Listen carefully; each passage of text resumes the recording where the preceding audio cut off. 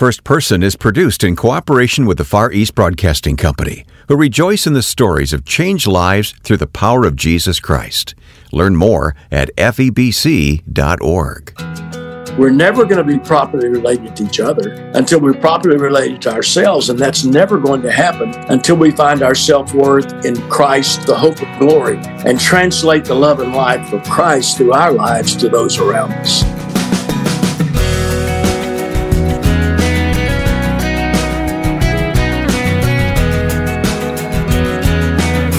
He has been in ministry for more than 50 years. O.S. Hawkins is our guest on this edition of First Person. Welcome, I'm Wayne Shepherd. Dr. Hawkins has written over 50 books, and we'll talk about his latest on the theme of reconciliation and forgiveness.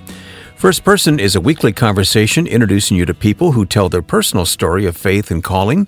Sometimes you may recognize their name and sometimes not, but everyone you hear gives honor to God for leading their life.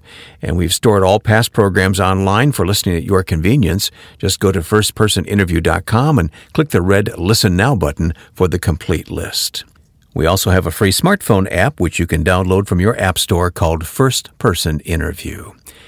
O.S. Hawkins is the author of the well-known series of code books, including his latest, The Connection Code, a study of the book of Philemon in the Bible with its focus on forgiveness and rebuilding trust in relationships. As we connected online, I asked him to begin with his own personal story of faith. Oh, thank you, Wayne, for saying that. You know, I'm a firm believer in the power of personal testimony, and that's how I came to know Christ. A young man, 17 years old, after a basketball game, witnessed to me over in Fort Worth. And first time I'd ever had anybody share the gospel with me. I grew up in a really moral home, but we weren't church people. I'd never heard a prayer in my home, never seen the Bible open in my home. I was 17, and to be honest with you, grew up in Fort Worth, where the largest seminary in the world was at that time, Southwestern Baptist Theological Seminary. But I didn't even know Matthew, Mark, Luke, and John were books of the Bible. I was 3 months away from graduating. And a young man after a basketball game shared Christ with me. I didn't know what to think about him, but I couldn't get away from what he said. And the next Sunday, he took me to the Sagamore Hill Baptist Church. Fred Swank was the pastor there for 43 years. He later became like a father to me. And it was the first time I ever heard the gospel preached, January 3rd, 1965. And I came to know Christ that morning, and talk about an immediate transformation. Old things passed away and all became new. Wayne, it was probably, weeks or months after that before I ever heard the word repentance. But I know I repented that day, because immediately I started hating what I used to love and loving what I used to hate. Places I used to like to go on Friday night, I had zero desire to go anymore. And things I never thought I'd find joy in doing, hanging around a bunch of church folks and reading the Bible, I found my greatest joy in doing. And so Christ came into my life at 17, radically transformed my life.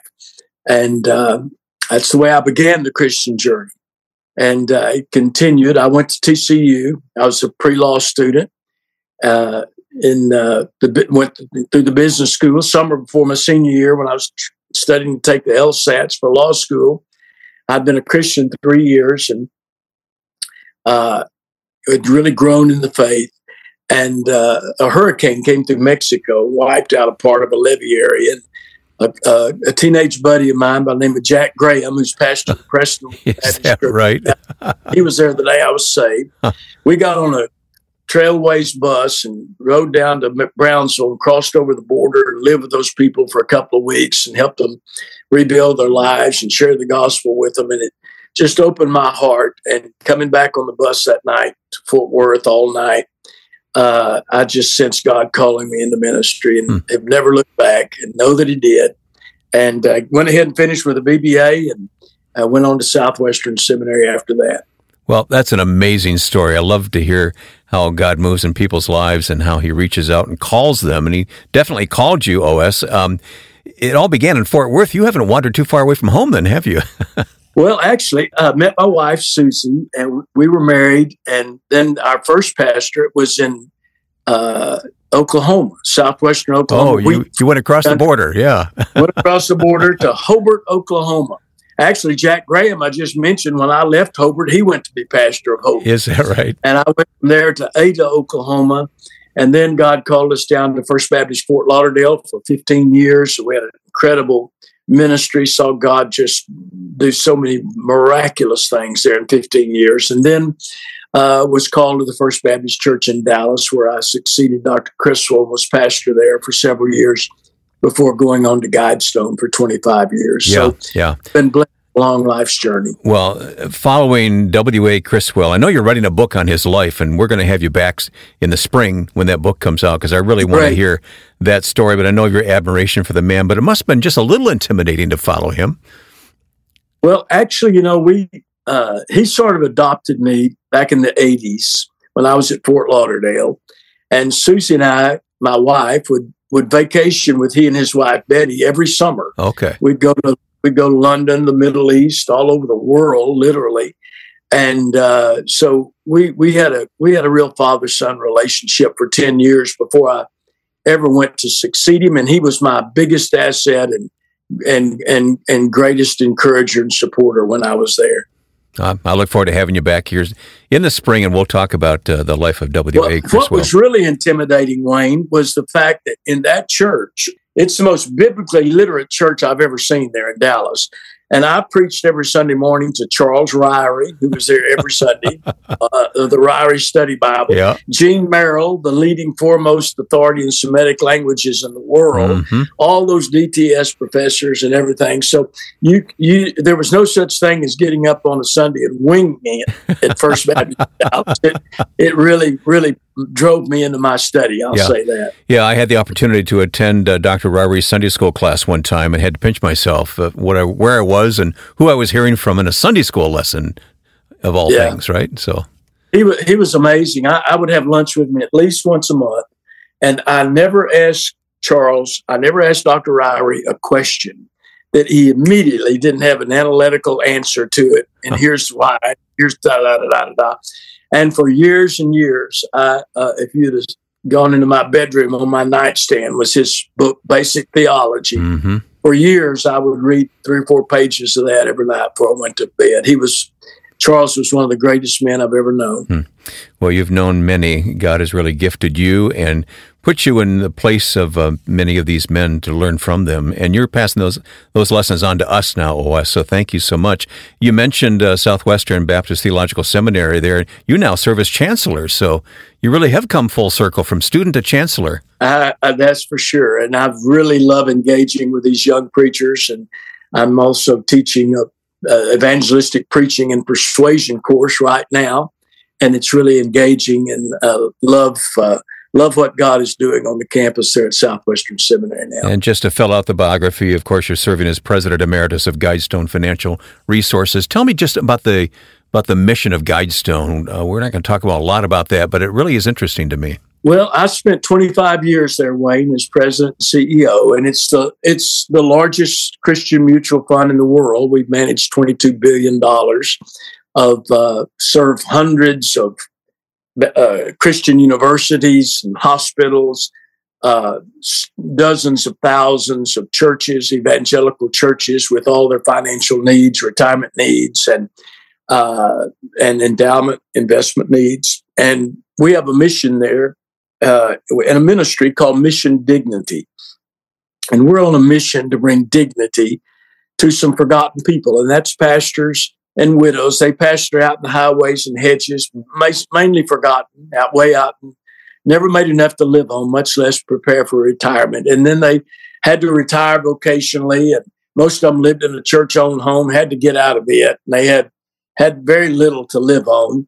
And through Mission Dignity, 10 or 15 years ago, we could give them $50 a month. That helped them a lot. But now the neediest get $750 a month. And one pastor's widow, 87 years old, wrote me some time ago, and she said, I get to eat at night now, and it's not just the people toast.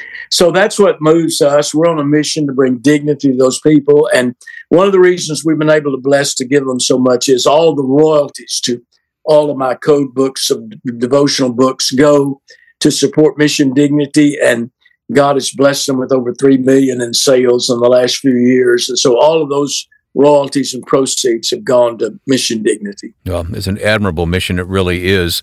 And in the last few years, you have written this series of code books, which have become very popular. I think I've read something over 2 million copies altogether have been sold. I think it's over books. 3 million Is now. that 3 now? Wow. I stand corrected. That's amazing. It really is. It started with the Joshua Code, didn't it? It did. Wayne, I got 12, 13 years ago when I wrote the first one, the Joshua Code. I listened one day to my little 8-year-old grandkid quote a whole psalm from memory. And it dawned on me that people are not memorizing scripture anymore, adults I'm talking about. And so Joshua 1:8, as you know, says, "This book of the law shall not depart out of your mouth, but you shall meditate on it day and night in order to do all that is written therein. Then you'll make your way successful." And so I decided that people come to Christ and we put them in the Bible. If they start in Genesis, by the time they get to Leviticus, they don't know what they're reading and they're a little bogged down. If they start in the New Testament, immediately in Matthew 1, they're introduced to dozens of names they can't pronounce. So I picked 52 verses that I believe every believer ought to know in the Bible and gave outlines and devotional thoughts on it. One to memorize one a week for a year. It's called the Joshua Code, 52 scripture passages every believer ought to know. And it took off. The essence of it, Wayne, I'm not trying through the Code series, I'm not trying to get the people into the Bible, into the Word of God. I'm trying to get the Word of God into the people. Right. And so it started with the Joshua Code. And then briefly, after it took off and became a bestseller, I was devotionally reading through the Gospels, and it dawned on me, Jesus was always asking questions. He was omniscient. He had all the answers, but I counted over 150 questions in the New Testament he asked. So I wrote the Jesus Code, 52 scripture questions every believer ought to answer, because I believe there are 52 questions every believer ought to answer.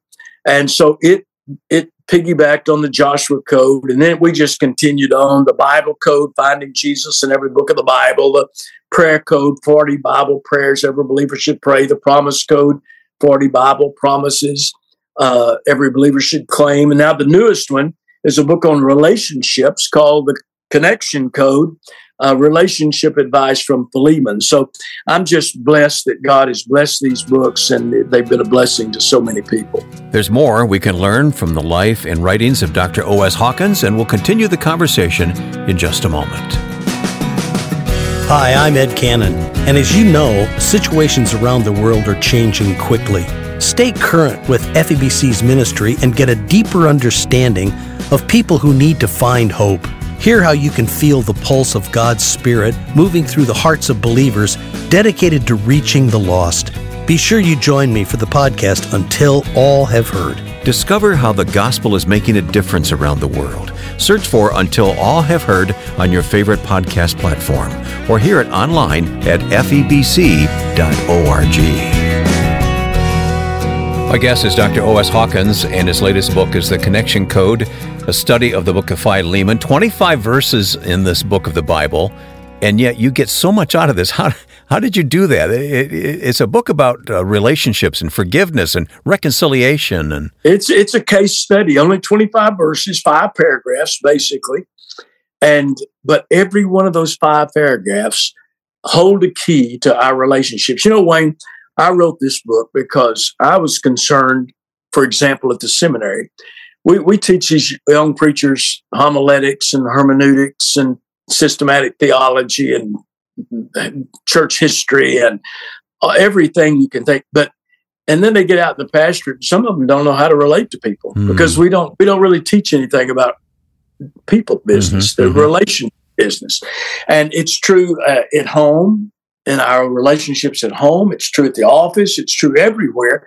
All of life is about relationships. And this is exactly what this little letter to Philemon that Paul wrote is all about. It's about relationships. For those who don't know this story, just summarize it for us briefly. Paul was on a journey one time, and he came to a city called Colossae, and he led a man to Christ, a wealthy landowner there by the name of Philemon. And Philemon grabbed a hold of the gospel, started a church in his home, and Paul went on his journeys and was later incarcerated, put in prison in Rome. Back home in Colossae, Philemon had a servant there by the name of Onesimus who ripped him off, stole from him, and left, and made his way to the bright lights of the city of Rome. And somehow he got arrested himself and found himself in the same cell with Paul. Paul leads Onesimus to Christ, and now he's sending Onesimus. The first thing Onesimus wants to do is go back and make restitution, make things right with Philemon. So Paul writes a letter to Philemon to in essence, tell Philemon, look, I'm sending him back to you. He's like my own flesh. And I want you to receive him back, no longer as a slave, but as a dear brother. And I can only imagine what Philemon thought when he picked up and read that letter. So it's all about relationships.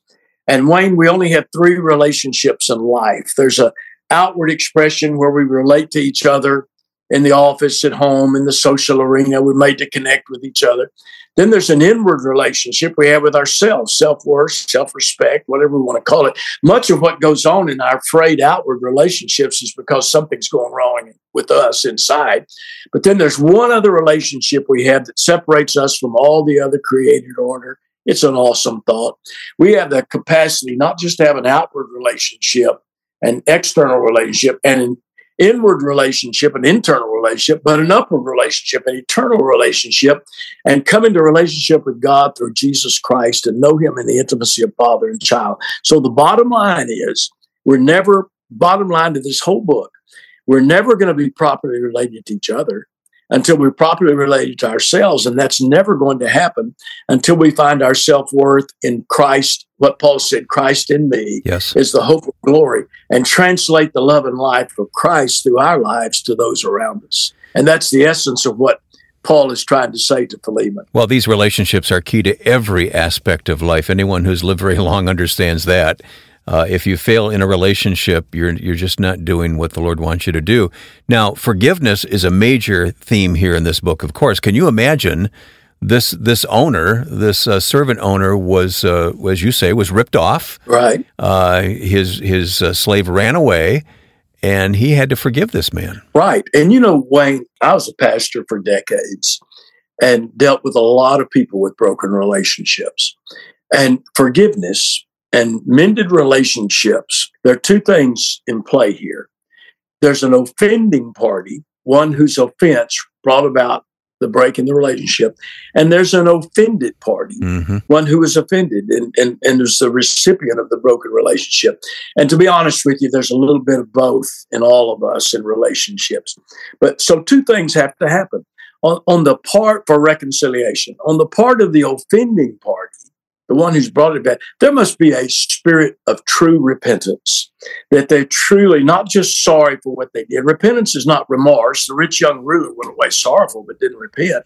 It's not regret. Pontius Pilate washed his hands and regretted what he did, but he didn't repent.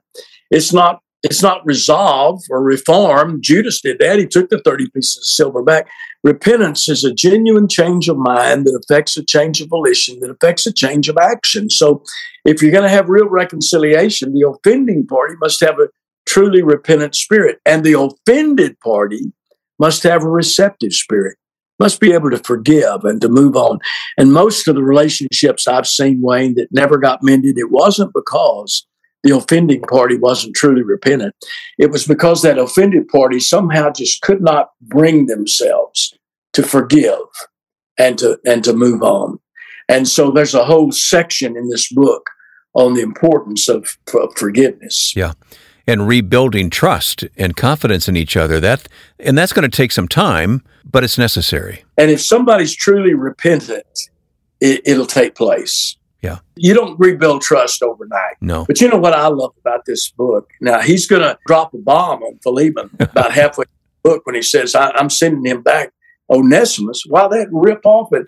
And Paul says, listen, he's like my own son. Yeah. So he starts the letter, though, by saying in the first paragraph, Philemon, your love has given me great hope and encouragement because you, brother, have refreshed the hearts of the saints.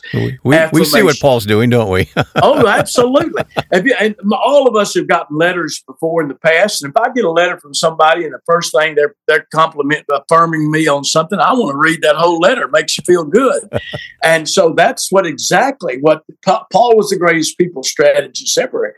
You know, affirmation is one of the most powerful influences. It changed my life.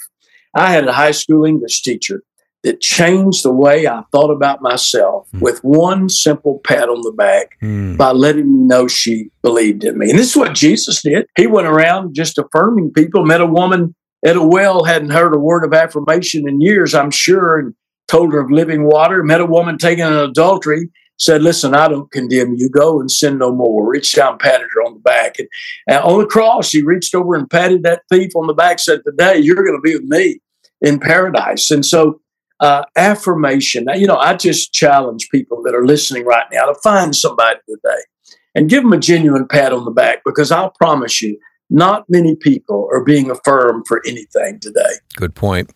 What do you have from the book of Philemon about conflict resolution? Where there's people, there's going to be conflict. So what do we learn from this little book of the Bible? You know, in conflict resolution, there's a time to back off. There's a time to stand up. There's a time to give in. There's a time to reach out. And we just need to figure those times out and do it. And, you know, God resolved our conflict with him through Jesus Christ. And that's the whole theme of the Connection Code. And Wayne, if people want to know more about Mission Dignity or more about any of the code books, they can go to oshawkins.com. And there's information there. Plus, there are hundreds of free leadership and ministry resources there at oshawkins.com also. Yeah, and we'll put that information in our program notes at firstpersoninterview.com as well. In conclusion, you say that this little 25-verse book of the Bible is a model for how we live in community with each other. Exactly, because it has to do with the importance of affirmation. It has to do with the importance of accommodation of each other, that win-win principle.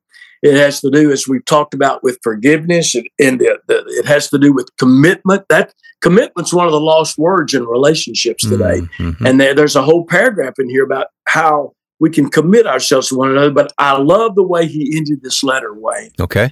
He says to Philemon at the end, by the way, get the guest room ready. I'm going to come by and visit. Well, when Philemon read that, you know what he said? He's coming by and check on me. He's coming by and check up on me and see if he's going to hold me accountable and see if I've done what he told me to do. And accountability is one of the lost words in real Christian relationships. So this book carries the gamut of it, and hope it'll help people really live in strong relationships at home, at the office, wherever they are. That's Dr. O.S. Hawkins, the author of The Connection Code and many other helpful books aimed at growing our faith in Christ.